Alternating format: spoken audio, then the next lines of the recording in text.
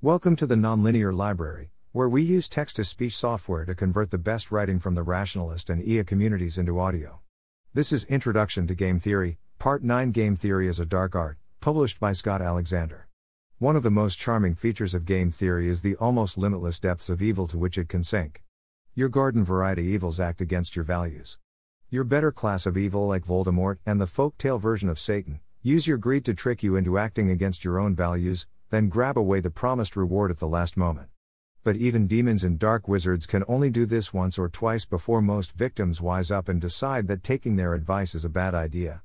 Game theory can force you to betray your deepest principles for no lasting benefit again and again, and still leave you convinced that your behavior was rational.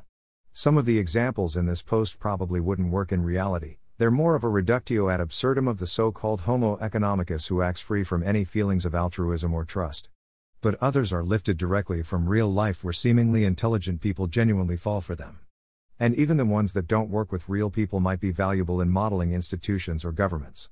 Of the following examples, the first three are from The Art of Strategy, the second three are relatively classic problems taken from around the internet. A few have been mentioned in the comments here already and are reposted for people who didn't catch them the first time. The evil plutocrat.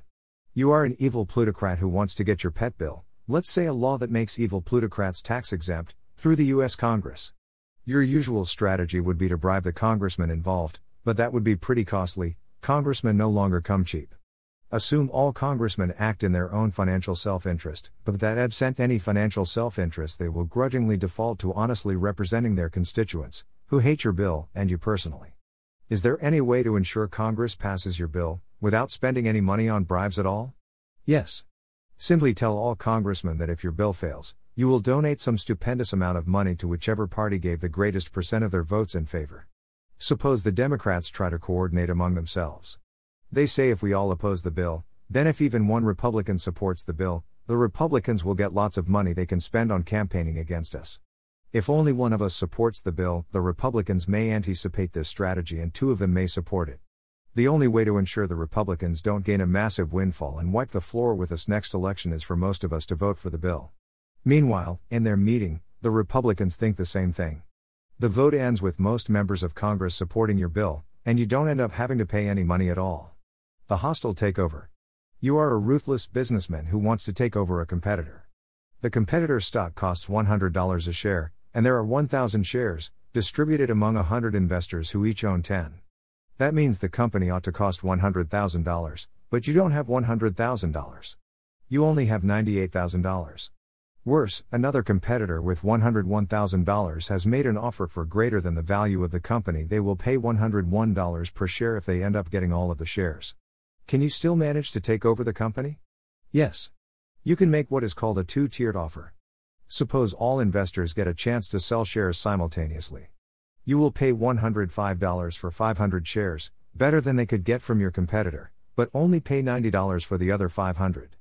If you get fewer than 500 shares, all will sell for $105. If you get more than 500, you will start by distributing the $105 shares evenly among all investors who sold to you, and then distribute out as many of the $90 shares as necessary, leaving some $90 shares behind except when all investors sell to you.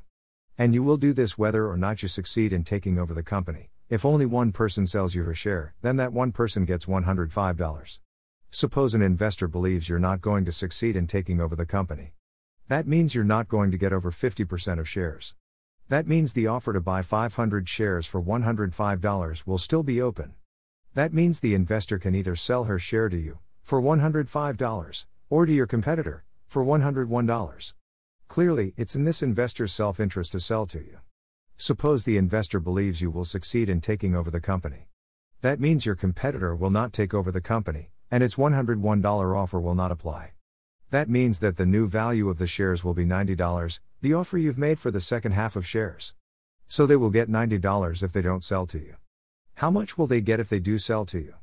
They can expect half of their 10 shares to go for $105 and half to go for $90. They will get a total of $97.50 per share. $97.50 is better than $90, so their incentive is to sell to you. Suppose the investor believes you are right on the cusp of taking over the company, and her decision will determine the outcome. In that case, you have at most 499 shares. When the investor gives you her 10 shares, you will end up with 509 to 500 of which are $105 shares and 9 of which are $90 shares. If these are distributed randomly, investors can expect to make on average $104.73 per share, compared to $101 if your competitor buys the company. Since all investors are thinking along these lines, they all choose to buy shares from you instead of your competitor. You pay out an average of $97.50 per share, and take over the company for $97,500, leaving $500 to spend on the victory party. The stockholders, meanwhile, are left wondering why they just all sold shares for $97.50 when there was someone else who was promising them $101. The hostile takeover, Part II. Your next target is a small family-owned corporation that has instituted what they consider to be invincible protection against hostile takeovers. All decisions are made by the board of directors, who serve for life. Although shareholders vote in the new members of the board after one of them dies or retires, board members can hang on for decades. And all decisions about the board, impeachment of its members, and enforcement of its bylaws are made by the board itself, with members voting from newest to most senior. So you go about buying up 51% of the stock in the company, and sure enough, a board member retires and is replaced by one of your lackeys. This lackey can propose procedural changes to the board, but they have to be approved by majority vote. And at the moment the other 4 directors hate you with a vengeance, and anything you propose is likely to be defeated 4-1. You need those other 4 windbags out of there, and soon, but they're all young and healthy and unlikely to retire of their own accord. The obvious next step is to start looking for a good assassin. But if you can't find one, is there any way you can propose mass forced retirement to the board and get them to approve it by majority vote? Even better, is there any way you can get them to approve it unanimously, as a big F hash it and you to whoever made up this stupid system? Yes. Your lackey proposes as follows: I move that we vote upon the following, that if this motion passes unanimously, all members of the board resign immediately and are given a reasonable compensation. That if this motion passes 4-1, that the director who voted against it must retire without compensation, and the 4 directors who voted in favor may stay on the board, and that if the motion passes 3-2, then the 2 no voters get no compensation and the 3 yes voters may remain on the board and will also get a spectacular prize, to wit, our company's 51% share in your company divided up evenly among them. Your lackey then votes yes. The second newest director uses backward reasoning as follows. Suppose that the vote were tied 2-2. The most senior director would prefer to vote yes, because then she gets to stay on the board and gets a bunch of free stocks. But knowing that, the second most senior director SMSD will also vote yes. After all, when the issue reaches the SMSD, there will be one of the following cases. 1. If there is only one yes vote, your lackeys, the SMSD stands to gain from voting yes, knowing that will produce a 2-2 tie and make the most senior director vote yes to get her spectacular compensation. This means the motion will pass 3-2, and the SMSD will also remain on the board and get spectacular compensation if she votes yes, compared to a best-case scenario of remaining on the board if she votes no. 2.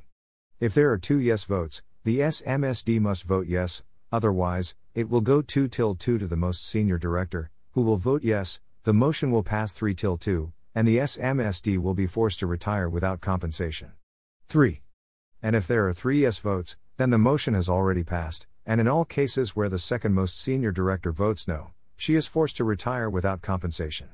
Therefore, the second most senior director will always vote yes. Since your lackey, the most senior director, and the second most senior director will always vote yes, we can see that the other 2 directors, knowing the motion will pass, must vote yes as well in order to get any compensation at all. Therefore, the motion passes unanimously and you take over the company at minimal cost. The dollar auction. You are an economics professor who forgot to go to the ATM before leaving for work, and who has only $20 in your pocket. You have a lunch meeting at a very expensive French restaurant, but you're stuck teaching classes until lunchtime and have no way to get money. Can you trick your students into giving you enough money for lunch in exchange for your $20, without lying to them in any way? Yes. You can use what's called an all-pay auction, in which several people bid for an item, as in a traditional auction, but everyone pays their bid regardless of whether they win or lose. In a common variant, only the top 2 bidders pay their bids. Suppose one student, Alice, bids $1. This seems reasonable, paying $1 to win $20 is a pretty good deal. A second student, Bob, bids $2. Still a good deal if you can get a 20 for a tenth that amount. The bidding keeps going higher, spurred on by the knowledge that getting a $20 for a bid of less than $20 would be pretty cool. At some point, maybe Alice has bid $18 and Bob has bid $19. Alice thinks, what if I raise my bid to $20? Then certainly I would win, since Bob would not pay more than $20 to get $20, but I would only break even. However, breaking even is better than what I'm doing now, since if I stay where I am, Bob wins the auction and pay $18 without getting anything. Therefore Alice bids $20. Bob thinks, well, it sounds pretty silly to bid $21 for a $20 bill. But if I do that and win, I only lose $1 as opposed to bowing out now and losing my $19 bid. So Bob bids $21. Alice thinks, if I give up now, I'll lose a whole dollar. I know it seems stupid to keep going, but surely Bob has the same intuition and he'll give up soon. So I'll bid $22 and just lose $2. It's easy to see that the bidding could in theory go up with no limits but the player's funds, but in practice it rarely goes above $200. Yes, $200. Economist Max Bazerman claims that of about 180 such auctions, 7 have made him more than $100, $50 from both players, and his highest take was $407, over $200 from both players. In any case, you're probably set for lunch. If you're not, take another $20 from your earnings and try again until you are. The auction gains even more money from people who have seen it before than it does from naive bidders. Bazerman, for his part, says he's made a total of $17,000 from the exercise. At that point you're starting to wonder why no one has tried to build a corporation around this, and unsurprisingly, the online auction site Swoopoo appears to be exactly that. More surprisingly, they seem to have gone bankrupt last year, suggesting that maybe H.L. Mencken was wrong and someone has gone broke underestimating people's intelligence. The Bloodthirsty Pirates. You are a pirate captain who has just stolen $17,000, denominated entirely in $20 bills, from a very smug-looking game theorist. By the pirate code, you as the captain may choose how the treasure gets distributed among your men. But your first mate, second mate, third mate, and fourth mate all want a share of the treasure, and demand on threat of mutiny the right to approve or reject any distribution you choose. You expect they'll reject anything too lopsided in your favor, which is too bad, because that was totally what you were planning on. You remember one fact that might help you: your crew, being bloodthirsty pirates, all hate each other and actively want one another dead. Unfortunately, their greed seems to have overcome their bloodlust for the moment, and as long as there are advantages to coordinating with one another, you won't be able to turn them against their fellow sailors. Doubly unfortunately, they also actively want you dead. You think quick. You tell your men with a scowl that could turn blood to ice, ye can have your voting system, ye scurvy dogs, you're that kind of pirate. But here's the rules: I propose a distribution. Then you all vote on whether or not to take it. If a majority of you, or even half of you, vote yes, then that's how we distribute the treasure. But if you vote no, then I walk the plank to punish me for my presumption, and the first mate is the new captain. He proposes a new distribution, and again you vote on it, and if you accept then that's final, and if you reject it he walks the plank and the second mate becomes the new captain. And so on. Your 4 mates agree to this proposal. What distribution should you propose? Will it be enough to ensure your comfortable retirement in Jamaica full of rum and wenches? Yes. Surprisingly, you can get away with proposing that you get $16,960, your first mate gets nothing, your second mate gets $20, your third mate gets nothing, and your fourth mate gets $20, and you will still win 3-2. The fourth mate uses backward reasoning like so: suppose there were only 2 pirates left, me and the third mate. The third mate wouldn't have to promise me anything, because if he proposed all $17,000 for himself and none for me, the vote would be 1-1 and according to the original rules a tie passes. Therefore this is a better deal than I would get if it were just me and the third mate. But suppose there were 3 pirates left, me, the third mate, and the second mate. Then the second mate would be the new captain, and he could propose $16,980 for himself, $0 for the third mate, and $20 for me. If I vote no, then it reduces to the previous case in which I get nothing. Therefore, I should vote yes and get $20. Therefore, the final vote is 2-1 in favor. But suppose there were 4 pirates left: me, the third mate, the second mate, and the first mate. Then the first mate would be the new captain, and he could propose $16,980 for himself, $20 for the third mate, $0 for the second mate, and $0 for me. The third mate knows that if he votes no, this reduces to the previous case, in which he gets nothing. Therefore, he should vote yes and get $20. Therefore, the final vote is 2-2, and ties pass. He might also propose $16,980 for himself, $0 for the second mate, $0 for the third mate, and $20 for me.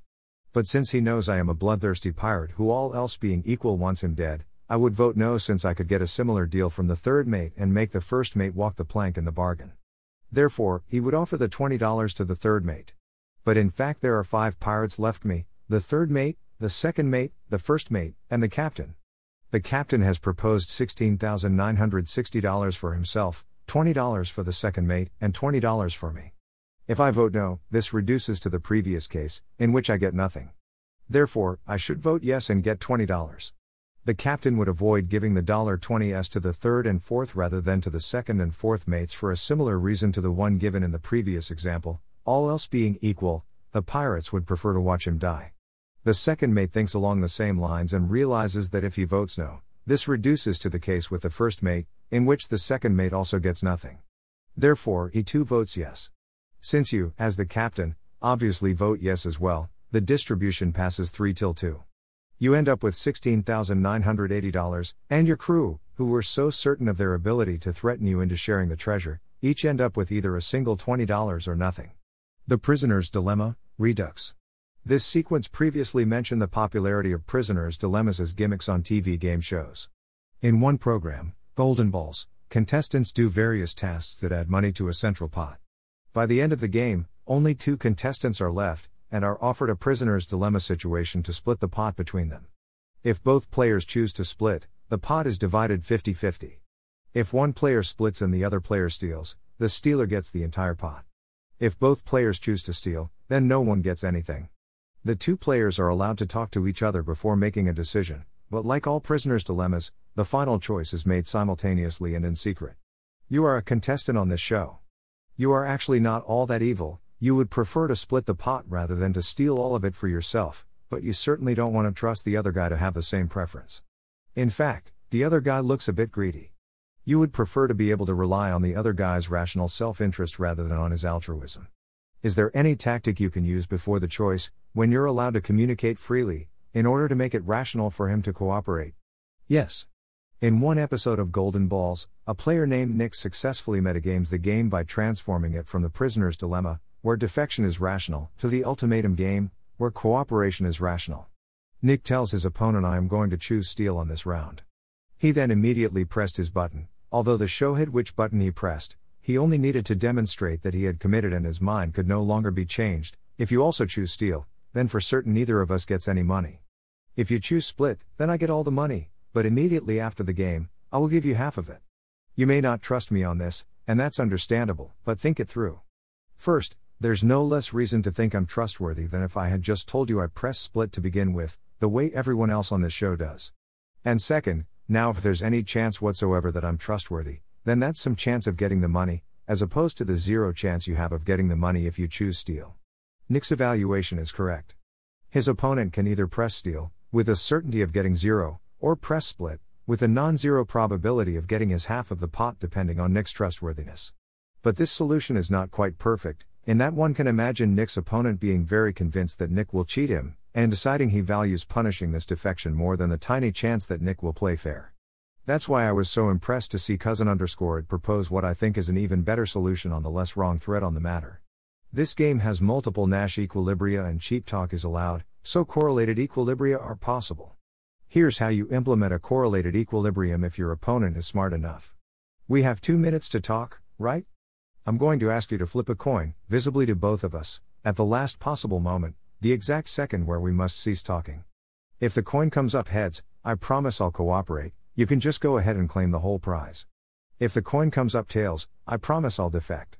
Please cooperate in this case, because you have nothing to gain by defecting, and anyway the arrangement is fair, isn't it?